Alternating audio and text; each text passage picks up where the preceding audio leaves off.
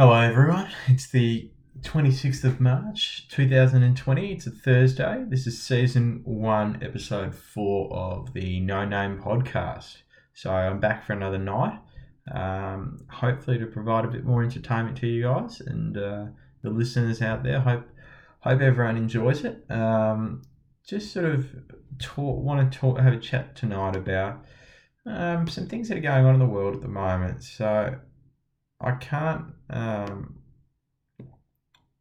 see for the foreseeable future that we're going to be able to do things that we enjoy and have enjoyed doing in our past times that we sort of go about in our daily lives. And I think that part of that for me is events and what sort of events we go to and attend. So I wanted to have a bit of a chat about that tonight. I can't obviously do a lot of things these days that involve more than crowds of more than 10 outside. So most people like myself are sort of working from home, confounded to our own living spaces, and events, well, they're off. So I was kind of actually reminiscing today a little bit about my sort of favourite events that I've been going to over time, and just what they sort of mean. I think that sometimes you go to these things and you don't. I guess there's so many things to do. So and I find that events now are just bigger than what the one thing. Yeah, there's more than one thing going on at events these days. I look at something like sport, for example. So sport's not going on at the moment, and we're not. There's no professional sport going on, or even amateur sport, junior sport in the world. But the way I look at sport, especially when you're going to sports, entertainment. And entertainment's something that we've been missing a little bit, and I think we'll miss going to the future as well in the interim. But sports entertainment, so you go to any sporting event, no matter what it is. It could be lawn bowls, it could be soccer, it could be football, it could be netball. You don't just go there and sit in your seat and watch the game and go home. Some people do. I usually do. I'll admit that. That's usually my routine about going to events. If I'm going to something, I'm there for one specific thing, and I'm sort of pretty gung ho on that. But there's going to be a lot of people there at events, and I think that's something I've noticed over time that people have gotten quite good at. And I think in terms of being able to offer different things to different people within the same entertainment setting. I look at the sort of the growth and the increase in entertainment that accompanies sport as a package that's occurred in my lifetime and probably over the last 30 years, I'd say, especially in Australia and definitely around the world. I mean, there's so many examples of it. There's things like, how would I say, you look at something like the football. People might necessarily go to watch the football, but there's other things at the football that don't involve football. There's music playing, there's entertainment shows at half time, there's a few other things like that, and there's competitions, there's stuff that entertains little kids. So, for example, you go back 40 years ago or 50 years ago, going to the football literally meant you went and rocked up and you might have watched the reserves play before the seniors or the under-19s as well. And you watched the football, and there might have been some soggy chips and meat pies and some crappy hot dogs and beer. And that was basically it. There was nothing else. There was no entertainment. There was no ground announcer. There might have been a ground announcer who read out the teams, and that's it. There wasn't really any other entertainment. But sport over the last 30 years has become entertainment, and there's so many examples of that. And I think some of the better events now are actually the ones where there's a lot of different things cobbled together to make an entertainment package. And I think the entertainment package is something that will continue to rise. And I think it's something that came out of definitely the late 80s and became more prevalent. We'll talk a bit more about that. Yeah, so I think you look at something like the Australian Open tennis, for example. I went this year for the first time in maybe 10 years, close on 10 years. And I just couldn't believe, probably 10 years ago, it was an event. It was about the tennis. I think it was primarily about the tennis. There were other things that were there. There were sort of pop-up food trucks and areas where you could watch the tennis, but it still predominantly revolved around watching tennis. Whereas now it sort of, Melbourne Park has just grown and grown and grown, and they've extended Rod Laver Arena, and there's a huge concourse out the front now, and that's all just massive tents and pop-up food stalls, and it's really a massive event. It's predominantly about tennis, but it's just a beautiful massive event. You know, there's live music, there's concerts on every night, so it attracts different people to actually go to those events. It's sort of like football. I could imagine 40 years ago, football would have just been predominantly men that went and young boys, and not a great deal of females. Whereas I think now it's a lot more open to females. Probably the fact that football isn't played at suburban grounds anymore. I think, probably the first stage of those sports like football and tennis going from being specifically about the sports to being a little bit more about entertainment in their own rights would definitely revolve around the move from, in football's case, suburban grounds to the MCG, and initially to Waverley, and obviously to Marvel Stadium now, Docklands.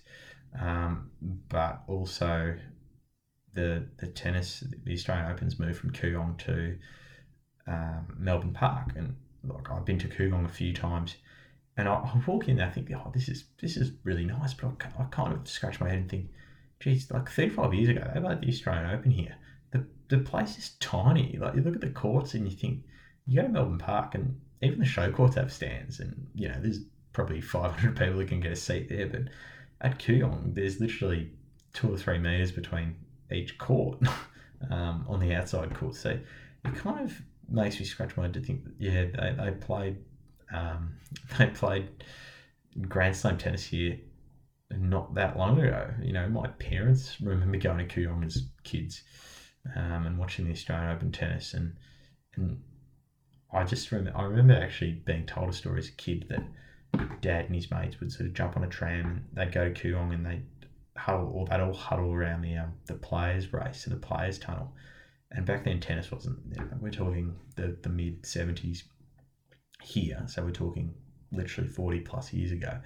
And tennis wasn't the sport it is now. There wasn't a travelling entourage. Like, you look at tennis players now, you look at the top guys, they've got a coach, they've got a couple of coaches, some of them, they've got a physio, they've got a whole bunch of other people. They might have a masseuse as well. They've got their parents, they've got their brothers, their sisters, they've got sort of their manager maybe as well. There's a whole bunch of people. Not in those days. I think it was very much like, I remember hearing stories of literally they would stand outside the players' tunnel, and the player would come out and they'd be holding their bag, and they would literally just give their bag to one of the kids that was standing there, and that kid would come and walk, put the bag on their back, and literally walk out with them to court and sit there with them and put their bag down for them. And it's just, I remember hearing that probably not that long ago, maybe about 10 plus years ago. It was older, probably sometimes in my teenage years. And I just honestly could not believe how that actually was allowed to occur, because I thought, I've been to Melbourne Park, there's security everywhere, the players go underneath. It's very much, they're gated from the public unless they're actually playing. They probably wouldn't even see anyone really, or have direct contact with any of the spectators. So I think it shows how far it's come. And you look at old suburban sporting grounds and games in Australia, and you see the hill and people sitting up the hill, and I reckon I'd love to do that. But it's just one of those things it's sort of in that previous era. It's sort of the same in European sport, and European football in particular, with standing room and the terrace. The terrace was a feared place. It was a revered place in the 70s and 80s in England, in Italy, in these countries. But the terrace isn't really what it was. The terrace now is just seating, and obviously that the sort of the invention of the Premier League in the early 90s, 92, 93 was the first Premier League season, sort of led to more TV money coming in and less hooliganism, and that some might say it's passion, some might say it's hooliganism and terrible behaviour, some might say it's just men being men or boys being boys, but that culture sort of seemed to go by the wayside pretty quickly, and the corporate dollar kicked in, and fully seated stadiums and fully televised games all around the world basically left that behind. And you go to Premier League games today, and it is a little bit more than I've been lucky enough to go to Liverpool, to go to Anfield to watch a Champions League game, and I must say it's a bit more than just the football, but the football is still predominantly the main product over there in terms of their entertainment package. Like, they don't have people at halftime going out doing competitions or anything like that. The pitch is sacred. No one's going out there except the players, which I can understand too. And it's very much still centered around the actual sport itself. And I think their entertainment factor is TV dollars and TV audience. And it's actually quite interesting to see. Like, I've never actually, this is something I've never actually experienced before, but I've been to, tennis, soccer. I've been to so many sports live, like in Australia and overseas. I've been to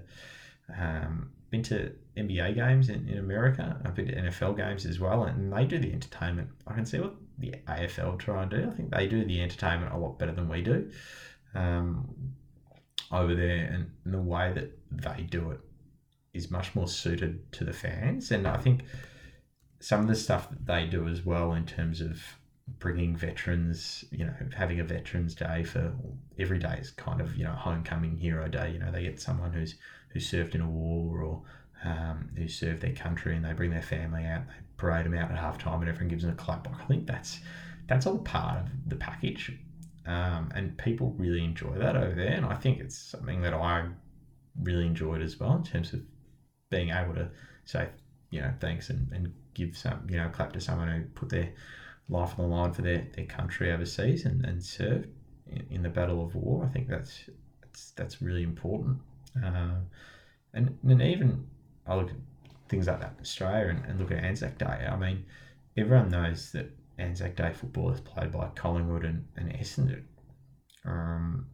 But Collingwood and Essendon only started playing regular Anzac Day games in 1995.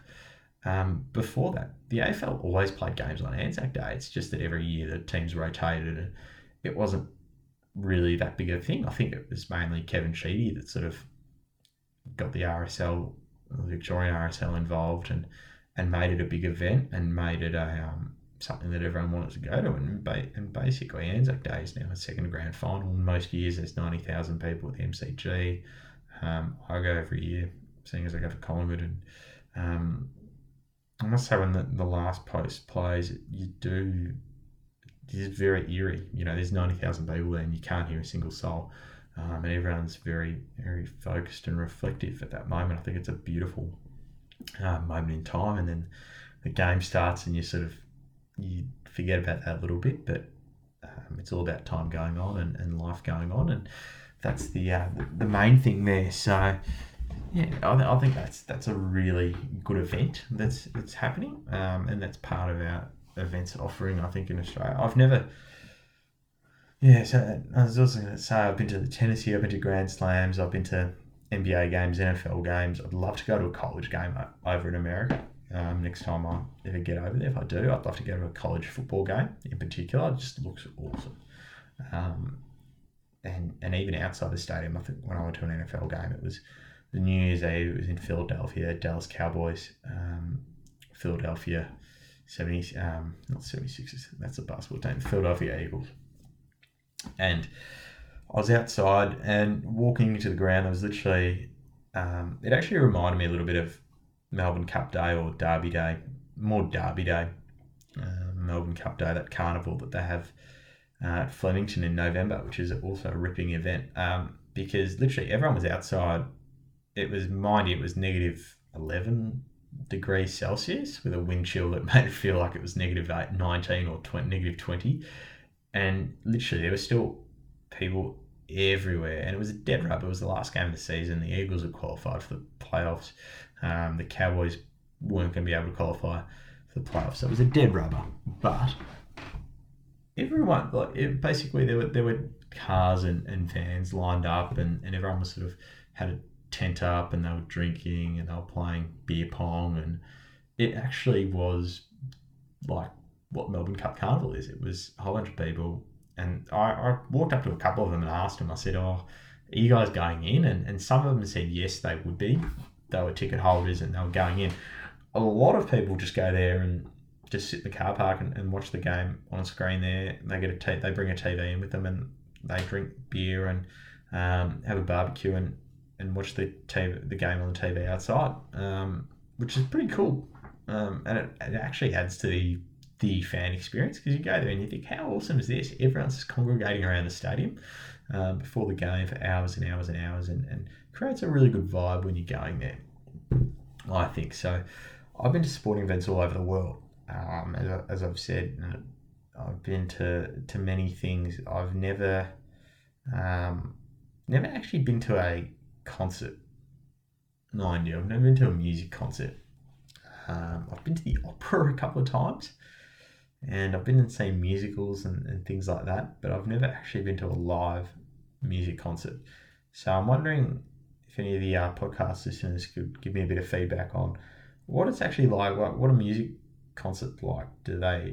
Is it just the main person or the main band that gets up and plays half a dozen songs, or what do they do? Do they play for an hour, 2 hours? Like, I don't really know. Like, I see some stuff on Instagram stories all the time, and I don't really know if that's the full night or just, a little 5-second grab of 10 or 15 minutes, or if it's a 5-second grab of 2 or 3 hours. I'm not 100% sure what goes on there. I'm not the world's biggest music fan either, so it's a bit weird. Like, I'm a bit of a I don't know. I've just never really gotten into music that much. Don't know why. Both my parents are. Everyone in my family is. Like, my sister is. It's just me that's a little bit different to everyone else, which is, I guess, it's all right. It's all right to be yourself and be a bit different. Everyone's got different tastes and preferences in life. And yeah, that's me. Now, a little bit of what I like to call on this day. So I like to look at things that happened on this day, the 26th of March, people that were born, things that happened, and just talk about that a little bit. So I actually have sat down and done a little bit of research, actually. Research, as my good friend Joe Pignataro says, research, it's not just a suburb. It's a suburb in Melbourne for anyone listening elsewhere that has no idea what research is. But I was doing a bit of research, and I realised that today, being the 26th of March, in 1973, a guy called Larry Page was born. Not many people might know Larry Page, but Larry Page is someone that everyone should thank. I think everyone should write him a card or something every day, every birthday card every year, and say, thank you, Larry Page. Because Larry Page is an American computer scientist who actually founded, with a guy called Sergey Brin, Google, right? So Google, you think about all the things in the world that you use, and I reckon if someone says to me they do not use Google daily, they're a liar. They're a genuine liar. It's, how would I say? Google is one of those things that I would put with, I think most people would probably have a hierarchy of needs, like Maslow. When I was at school, I studied, one of the subjects I took at school was business management, and I did a course in management at uni as part of my uni degree. And one of the management theories is there's a hierarchy of needs. So there's Maslow's hierarchy of needs, and Maslow, when he's in his sort of hierarchy of needs, basically you've got these you've got I'm gonna have to look this up, but basically with Maslow you've got your physiological needs. So these are at your bottom, and your safety needs. These are your basic needs. So the physiological ones, food, water, warmth, rest, safety, security and safety, obviously. At the moment, those things are a little bit up in the air, security and safety with what's going on. And then you've got above that, they're sort of like your real basic needs. I reckon they should add Google to that, because Google is something that everyone uses and everyone needs. Like, how many times have you gone to Google to ask something, look for something, find something? It's got a plethora. Like, Google genuinely has a plethora of information sitting right there, that people can access. I mean, it's actually unbelievable. So back in the sort of the olden days, as I would have called them as a young child, I would have asked my parents, what do you what happened in the, what did you use in the olden days before Google, before the internet? And they'd be like, we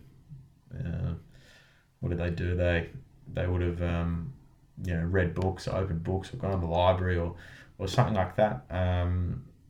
How would you have found out what was going on in I don't know, the political situation in China and Uzbekistan, or Germany, for example? You would have had to go onto a library and done a bit of reading, or you might have found some sort of a book somewhere that talked about it, or a news article somewhere, and that would basically be where you found out about where you found out about that thing that you were interested in, whether it be German politics or Chinese politics, or whatever, or sort of information about food manufacturing in Midwest America. If you were living in Australia, you would have had to have actually gone and read some of this stuff through a book somewhere, and you actually would have had to go on and search for it. Whereas now, you can just go onto Google and type in current political situation in Germany, and it'll give you a full rundown of what's going on politically in Germany at the moment, if that's what you desire. It's really good. I know that Google's branched into other things as well, which is awesome. For example, I use Gmail as my personal email address, and I highly recommend that. I'm a big fan of Gmail. I really enjoy that, as it is. Trying to think.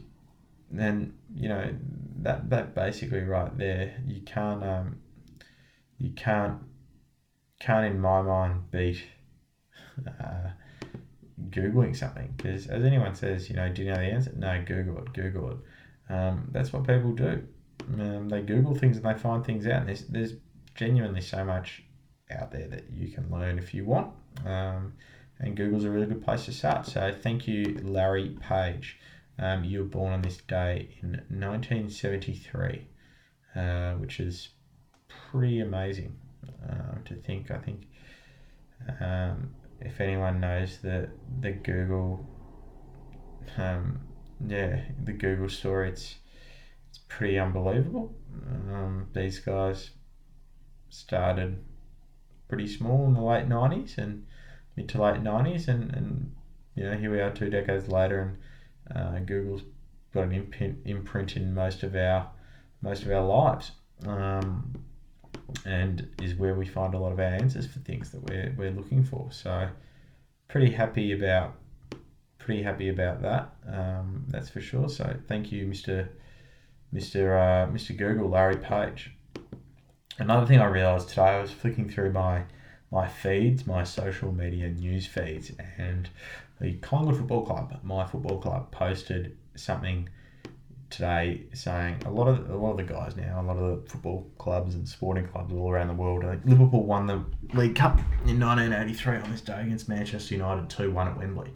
A lot of the football clubs and sporting clubs don't have any new content to post about, so they post flashbacks, which I think is awesome, and they should do more of it because it's really fun. But today, on this day in 1994, so we're talking four months and 1 week before I was born, a man made his debut for Collingwood. His name was Nathan Charles Buckley. He wears number 5. Nathan Buckley. Well, he wore number 5 for Collingwood. He made his debut for Collingwood on that day in 1994. So I think that's a pretty significant day. As I sort of said before, Nathan Buckley was one of my favourite players as a young child. Watching Australian rules football, he was an absolute champion. Probably one of the best players of his era. No doubt he played in a really unbelievable era. There were a lot of really good footballers, especially in his position as a centreman. There were some really good footballers. I think of guys like Robert Harvey, Mark Rasciuto, Michael Voss, Anthony Koutafidis, James Hird. Buckley was as good as any of them, if not better.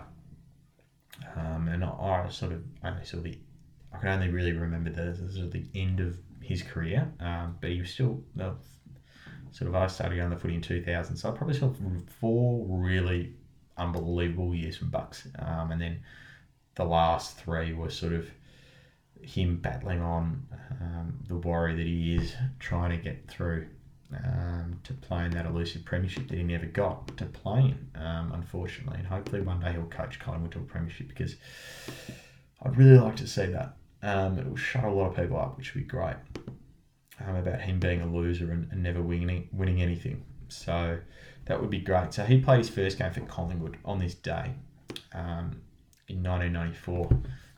Just happened to be at the home of the Collingwood Football Club, the rightful home of the Collingwood Football Club, Victoria Park in Abbotsford.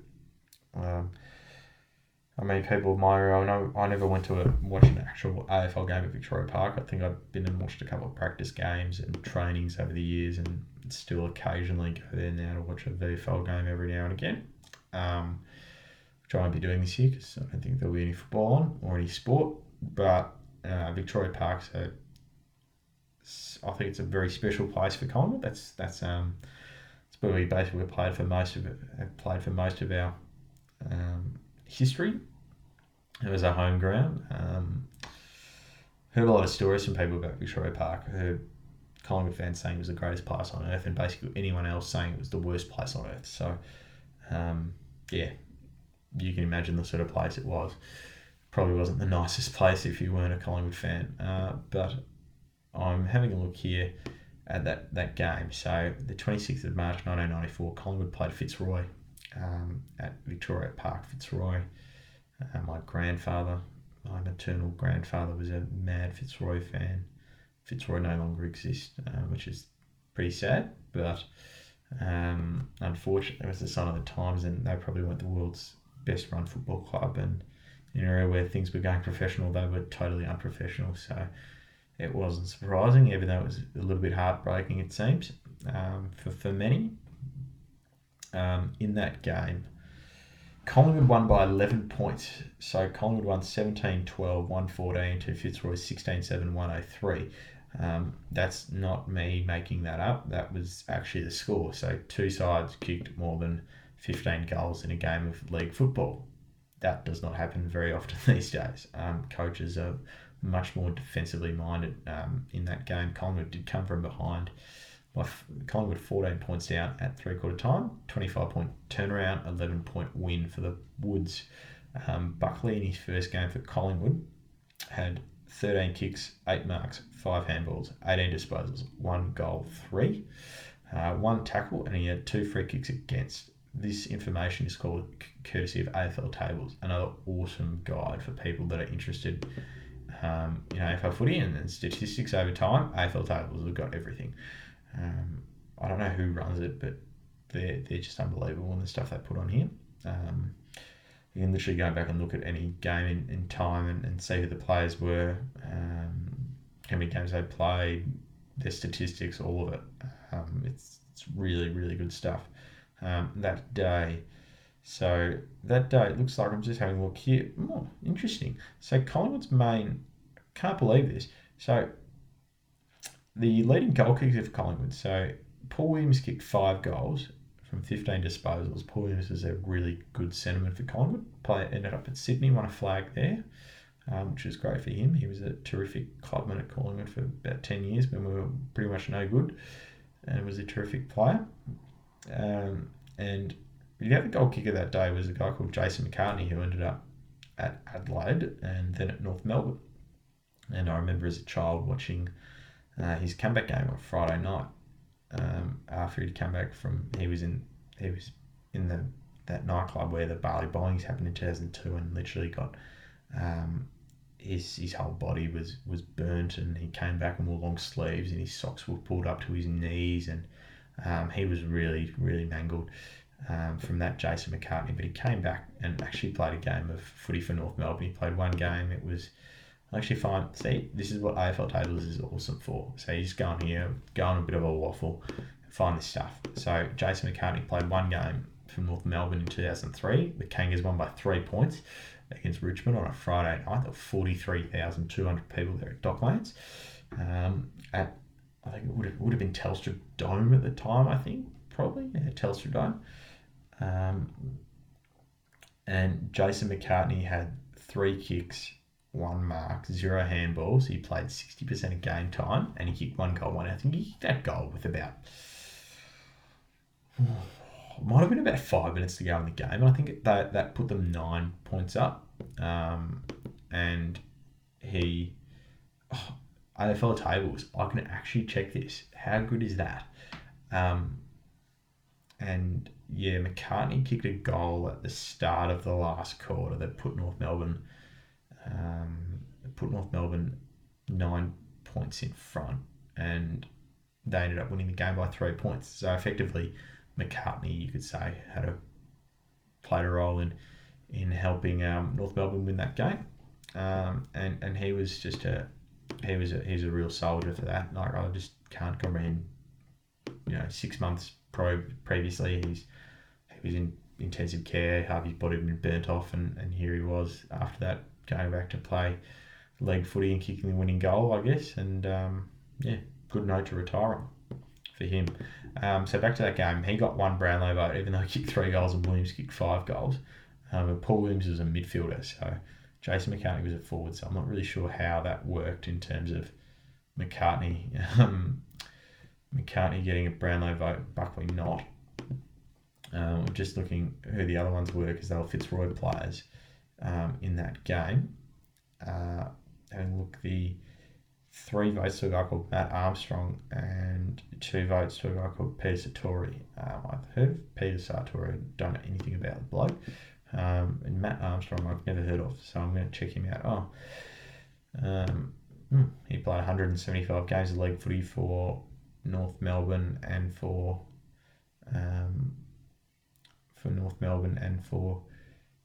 Fitzroy. He ended up at North Melbourne, and he looks like he got dropped for the 1996 North Melbourne grand final, and which they won the premiership in. He got 0 disposals in the prelim, so I guess that was probably why I got dropped for that game, which makes sense. But yeah, that was Nathan Buckley's first game for Collingwood, so that was on this day 26 years ago at Victoria Park. Buckley, how would I describe him? As I said, one of the best footballers I've ever seen. Just does not compare with many. Just an absolute professional, and I think someone that the public's actually starting to like a lot more. When I've spoken in previous podcasts about Dustin Martin and Jordan De Goey and guys like this, and Dane Swan and even Darren Mullane, the public had a perception about them. They weren't really, like, their actual personalities are a lot different to what you see on the TV and what you see in the media and all that. And I think Buckley is. Everyone sort of has always said that Buckley's had a really good sense of humour, and everyone just thinks he's a flog, he's really up himself. But I think people now actually like him and think he's a funny guy. So that's actually quite nice. And I think I'm glad that people are recognising him and how good of a person he is, as well as being a great footballer, and hopefully he'll be a great coach. I hope he'll go down as a premiership coach at Collingwood. I really do. So I'm going to do a little segment here each night. I've seen a few people do it recently, where they put up their favourite or their best team, their favourite best side from their sporting team. So I'm going to start off with Collingwood. I'll probably do a few more of these, but I'll do the best Collingwood 22 that I've seen in my lifetime. So that goes from the time I was able to go to the footy. So it's the year 2000. So that's 20 years of 21 seasons of going to the footy, or 20 seasons of going to the footy. And this is the best Collingwood side of my era that I've seen. So I started off back pocket, bloke by the name of Nick Maxwell. He will be the vice captain of this team. Collingwood premiership captain, absolute legend, gave you everything. Fullback, Simon Prestigiacomo, a bloke who played at fullback every week and looked undersized and looked slow, but was rarely ever beaten. Same goes the other back pocket, a guy called James Clement, who was absolute colossus. Even when we were terrible in 2004, 2005, I just remember James Clement being that much better than any other player in our defence. It wasn't funny. And he deserves to be in the back pocket. The half-back line, Heath Shaw, terrific player, gave it everything, still gives it everything every week when he plays for GWS. Wish he still played for Collingwood. Centre-back, Ben Reid, one of the most beautiful field kicks I've ever seen. Fantastic read of the play, fantastic overhead mark, really good one-on-one, terrific centre-half-back, just absolutely cruel by injuries. He was shot about 3 or 4 years ago, and I don't know why he's still on the list at Collingwood, but he was an absolute champion centre-half-back. And I don't know why we try and play him at centre-forward. It's just pathetic. But he's at Collingwood. He's a really, really good centre-half-back. And he's the best that I've seen in my lifetime. The other half-back flank is a guy called Horatio Labumba, the artist formerly known as Harry O'Brien. A lot of people don't like Harry, and they think he's a bit of a weirdo or whatever. I think he's a bit different, but you can't doubt that his football skills were just sublime. He was just able to break lines and run and carry, and he provided a lot of excitement in an era early on, especially when Collingwood had zero excitement. So for that on its own, halfback flank for Harry O'Brien. He kicked a ripping goal in the 2010 grand final replay as well, and celebrated beautifully, I might add. The centre line, a guy that really annoys me, but he's a really good footballer. Still side bottom. I'll put him in there. On the wing, in the centre, the captain, none other than the great man, the alpha male, Nathan Charles Buckley. I don't need to say any more about him. The other wing, Dale Thomas. Dale Thomas, how do I say this? Dale Thomas from 2006 to 2011, I can't remember a more exciting footballer than him. Obviously, in his last couple of years at Collingwood, his ankles were terrible, and then he obviously left and went to Carlton. And I don't begrudge him, and as I said, I hate players that boo him, hate people that boo him and stuff like that. He's a Collingwood premiership player, he's an All-Australian, he was an absolute star. We saw his best footy at Collingwood, and he ended up being a really reliable player at Carlton, who was much maligned, but actually ended up being much loved, which I'm glad to see. So Daisy, you're on the other wing. Half forward line, Chris Tarrant. On half forward flank, really interesting story is that Chris Tarrant, at the start of the year 2000, or at the end of 1999, actually quit Collingwood and basically went back to Mildura to be a bum with his mates. up there and didn't want to play league football and couldn't be stuck playing league footy and got talked around it by a few people, mainly being Eddie Maguire and a few other people, and heard a ripping story that basically Taz had left Collingwood, had basically packed his bags up. He was sharing a room with a couple of other guys, or he shared a house with a couple of other guys who played at Collingwood at the time. And literally packed everything up and went back to Broken Hill. And I think once that happened, Eddie Maguire found out and was sort of trying to get him back straight away because Taz, I think, would have been 20 at the time and was just a gun. He was waiting to explode, and Eddie basically got all these people to write a whole bunch of letters saying, this is why I want you to come back to Collingwood and this is what you mean to Collingwood fans. And basically I think Taz ended up being forced to go to Eddie's holiday house in Portsea over the Christmas break at the early 2000 and basically read all of this. And I think after that he basically decided that he was going to play at Collingwood. And the rest is kind of history. I think Taz ended up playing, I'll have to find the amount of games, but Taz ended up playing all up 268 games, 196 at Collingwood and 72 at Fremantle, because he had 4 years at Fremantle in the middle of his career. But he ended up being a fullback at Fremantle, but he was a really good half forward. He was just strong, really good mark over the head, really good mark in the lead. His kicking was a bit on and off from what I remember. Just he wasn't the most deadly kick, especially for a left footer, but he was really loved, and he was one of those characters as well. He's a bit of a larrikin Taz when he was younger, bit of a rat bag, and I think that's what Collingwood fans like. They like those players, a bit like Mullane, a bit like De Goey, like the Swan. They like players that have a bit of attitude, and he was definitely one of those. So he goes on a half forward flank, centre half forward, Travis Cloak, easy pick, best contested marker I've seen for Collingwood. Absolute workhorse, up and down the ground.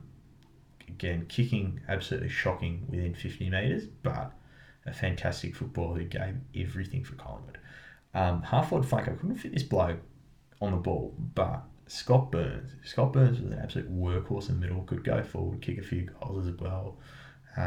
In the early 2000s, mid 2000s as well. It's just a shame his body let him down. He was captain in 2008 when Bucks retired, and he was he was just on the way out, and he's a really lovely guy. I remember one day bemoaning. I actually saw him. I was working in a cafe at the time. Glen Iris Pantry, lovely little place. Please go and support small businesses now, like Glen Iris Pantry. They do takeaway at the moment. Now that they can't have people dine in, but they do a really good feed there and some lovely coffees as well. But yeah, I remember Burnsy came in on a Saturday morning one day, and I was taking his order, and literally, like, we used to take names, and obviously. That's what you do when you're getting a takeaway coffee. You get the person's name. And I remember actually just sitting there, and he ordered something. I think it might have been like whatever it was. And you normally ask for a name, and I said, and he ordered his coffee, and I said, "Oh, that's $3.50." And I said, "Oh, you're gonna ask for my name?" I said, "No, that's all right, Burnsy." And I said, "Oh." I was like, "Oh, you're looking in good nick. I reckon I'd love to see you put the number 17 on for Collingwood." It was actually just after, I think it was at the end of 2000. It must have been the start of 2015, because it was just when Dane Beams had left. I thought, "Oh, I'd love you to wear that number 15. I would love you to wear the number 17 and go out there for Collingwood." And he said, "Yeah, I wish." He sort of laughed at me. He said, "Yeah, mate, I wish I could. Body's not up to that anymore." And I thanked him for being a Collingwood legend, and he got on with the rest of his day after that. So hope he enjoyed that. But Burnsy, champion. Half forward flank for him. Forward pocket, Leon Davis.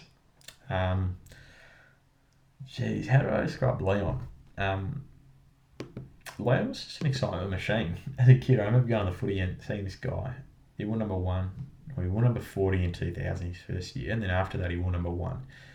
in the war number one, sat in the forward pocket, used to crumb, kick goals, miracle goals. He was just an absolute, he was just a cult hero. And I think it's very interesting, the evolution of Australian rules football as well. Is I actually looked at it at the time and was trying to go back, and I remember asking a few people. I said, "Oh, you know, have we really had Indigenous footballers?" And Collingwood was not a club that, I think Essendon and Kevin Sheedy again. He was well ahead of his time. He harnessed the great attributes and the great skill that Aboriginal footballers had and Indigenous footballers. And Sheedy was the sort of the pioneer of bringing a lot of these guys in, and obviously over time we've seen more and more Indigenous players play league footy, which is great because I think they add so much to that game, and they're such exciting footballers the way they play. I was looking at it and I was thinking, hang on a minute, Leon Davis is like the only Collingwood player that's played more than about 30 games for Collingwood that's Indigenous. And this is probably in the mid-2000s that I looked this up, and then I sort of realised that Collingwood was probably not the club that I think a lot of Indigenous players wanted to play for back in the day, due to, I think, a whole bunch of different things. I think just culturally it seemed as though the people that were running Collingwood probably didn't envisage or really like the idea of having Indigenous players playing for them or their club, which is pretty stupid. I'm talking a long time ago. I'm talking about the 70s, the 80s. That era, you won't find. I think at other clubs you will find that they had some Indigenous players. I mean, the Cracker brothers played at North Melbourne. Morris Rioli played at Richmond. Michael McLean played at Footscray, I believe. I think at Footscray. So players in that era Indigenous players did play for other VFL and AFL clubs, but not really at Collingwood. I think Robbie Armat played in the 90s. He played at Sydney as well. I can remember him now. I can't remember at Collingwood. And I think there was a guy called Wally Lovett. He might have played a season or two for Collingwood in the early 80s, but I'm pretty sure Wally Lovett was Collingwood's first Indigenous player. So we're talking 90 years before, 90 years from foundation of the club to the first Indigenous player. So Leon actually provided a lot of spark, and he was one of these characters as well, I think, on the field. Every time he got the ball, you knew he was going to do something. And he ended up turning himself into a really good small defender and attacking machine, and really evolved with the game, I think. So he gets my spot in the forward pocket. The guy full forward, Anthony Rocker. Again, I probably would have him in centre-half forward, but Travis Cloak was a much better centre-half forward. Pebs lives, breathes, and would die for Collingwood. Again, one of those other players, a bit like Bucks and Burnsy and even Taz, kind of feel sorry for them that they never actually won a flag for Collingwood. It meant so much to them. If that goal umpire that was standing behind the goals, the 2002 grand final, had given that goal, which it was, he would probably be a premiership player. So thanks to that goal umpire. I have demons because of you still, and nightmares. So thank you. And so would Anthony Rocker. But again, terrific kick from outside 50, inside 50 a bit shaky, but gave his heart and soul for Collingwood Pebs. The other forward pocket, another larrikin, but another awesome footballer that people really underrate. I think Alan Didak is his name. So Dids played. I think Dids would have played at least a couple hundred. He definitely played 200. He played, 218 games for Collingwood. Really highly talented junior. Trialled overseas at a lot of soccer clubs. I think he might have trialled at Hajduk Split, or he's Croatian. One of the Dinamo Zagreb, one of the big Croatian clubs. But ended up choosing to play footy and ended up at Collingwood and was just known for getting in the right spot at the right time, I think, and kicking really important goals. Great left foot, but also a really good right foot as well. A very talented player. When he got the ball, I think he was a better player than people thought he was. But when he got the ball, he didn't muck around with it. Like, he was just a very the way he used the ball was just exemplary, I'd say, in the way he used it, and I can't fault Didak at all for that. So you go in the forward pocket. Rucks, Brody Grundy, I think that speaks for himself. He's a gun ruck, even though Grundy taps the ball to his feet all the time, which kind of really bugs me a lot. Wish he'd just punch it a bit further out and clear the contest a bit, but he's a second on baller, or he's another on baller. He's an absolute gun. Easily the best ruckman in the AFL at the moment. Has been for the last few years. I think he just shades Max Gawn just because of the work he does around the ground, but he's definitely the best ruckman I've seen at Collingwood in my time. The other on ball is Pendlebury. What can you say? I assume next year at some stage he'll probably break the games record for Collingwood. He's won a premiership. He's won an Norm Smith medal. I think he's won maybe 4 or 5. I think only Buckley's won more Copeland trophies than Pendlebury. I think Buckley's won 7 and Pendlebury has won. I'd like to say that Pendles has won 5 now. 4 or 5. Buckley won 7 and Pendlebury's won 1, 2, 3, 4, 5. Yeah, he's won 5 basically. And Pendles won he won 211, 213, 14, 15, 16. So effectively those the 4 years that were out of the finals, 14 to 17, Pendles won 3 of the 4 best and fairest. You can't argue with that. He's an absolute gun. Another one, he doesn't waste possessions. That's what I like about him. He's a beautiful footballer as well, is Pendles. Another one here that I'm looking at. So we're now going to the bench. So the guys on the interchange. Ben Johnson played circa 250 games for Collingwood. 235 did Jono played. He genuinely was a heart and soul player. The bloke gave everything he had for Collingwood. You wouldn't find too many more like Ben Johnson, who literally went out there every single week and did not stop trying.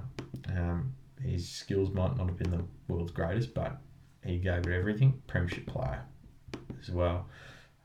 You can't argue with that. Another one, sort of sad he never won a flag. Cried after the 2002 grand final with Mick Malthouse on the ground and people give him shit about it. Paul Lacuria, he gave his heart and soul for the jumper.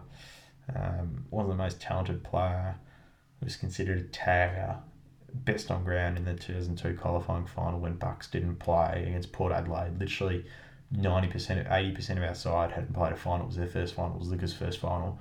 And he came out and had 40 touches at Footy Park, which was one of the more intimidating places to go, especially in finals when Port Adelaide didn't put the tarps over the stands because people actually wanted to go to the game. And Liquor just absolutely brained them that night. He was dominant in the middle and gave our forwards first use of it all night, and we won a game that no one thought in the world we'd win. And he just continued going. His body let him down in the end, but he was just a gun. The other one that I have on my bench is Dane Beams. So Beams, he easily played his best footy at Collingwood. He won the best and fairest in 2012. And he was one of those players that could just go anywhere. Like Beams, early on, he came in at half forward, went on the ball later on as he got more and more mature. He was just a gun, and I think it's sad to see what's happened in his personal life. Unfortunately, he's had a lot of issues with his dad and with his family and himself, and I hope for his own sake he gets better, because he was just an immense footballer and a great talent. Unfortunately, he's obviously having some hard times, but I'm sure they won't last forever, and things will look up for him in the future, and he'll be a Collingwood champion. He's a Collingwood premiership player, a best and fairest winner. He can do whatever he likes, Beamsy. He can do whatever he wants. He'll always be a legend at Collingwood. Now the other one, the last bench spot in the 22, I was thinking about this. Who do I put? Jono, he's a backman. Liquor, he's a midfielder. Beams is sort of an oddball wingman midfielder. I've got to go with a big bloke. Didn't really know who to go for. I thought, who do I go for? And I thought, I'll put a bloke in here, Darren Jolly. I think he was the cream on top. A really good side in 2010, a premiership team. And he was an absolute. He just came in and just knew exactly what to do. He was a gun ruckman, peak of his powers, and played 4 really good years at Collingwood as well. So I'd say that Darren Jolly would definitely earn a spot on my bench. The best team that I've ever seen. Honourable mentions go to a few blokes. I think guys like, if you ask me in 5 years' time, I think you'll find guys like Taylor Adams will probably squeeze in there. I think Adam Treloar maybe, potentially even. I think definitely Darcy Moore and Jordan DeGoey will go in there.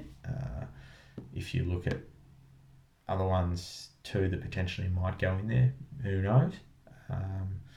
They might go in there. Honourable mentions to guys like Luke Ball. He was a terrific player. Again, another one we just probably didn't, he did his knee at the wrong time, but just came in 2010 and just clicked. He was a gun. Just in and under, tough, hard, really good player. Even guys like, I think Alan Tuvey, Tyson Goldsack, they're probably a bit unlucky. They were really dependable players for a long period of time in an era where we had sustained success. Unheralded players, I'd say. I'd call them. I think, they're probably the ones that I think in my era were probably the most unlucky. To even a bloke like Josh Fraser, he played a lot of footy. Shane O'Brien, probably. Tarkin Lockyer, another one that played a fair bit of footy on the outside there. So yeah, that's the best 22 I've seen play for Collingwood. So if you're going to put those guys in the park, I don't think there's many sides that are going to beat them. They're going to be pretty competitive, and that side will stack up well against sides from most eras, I'd say. So yeah, look, I know that I've had a good time tonight recording this. I just want to let everyone know out there, stay positive, stay healthy in these uncertain times. Keep yourself as active as possible and enjoy yourself. If you've got any recommendations, please let me know. So, yeah, enjoy. Have a good evening.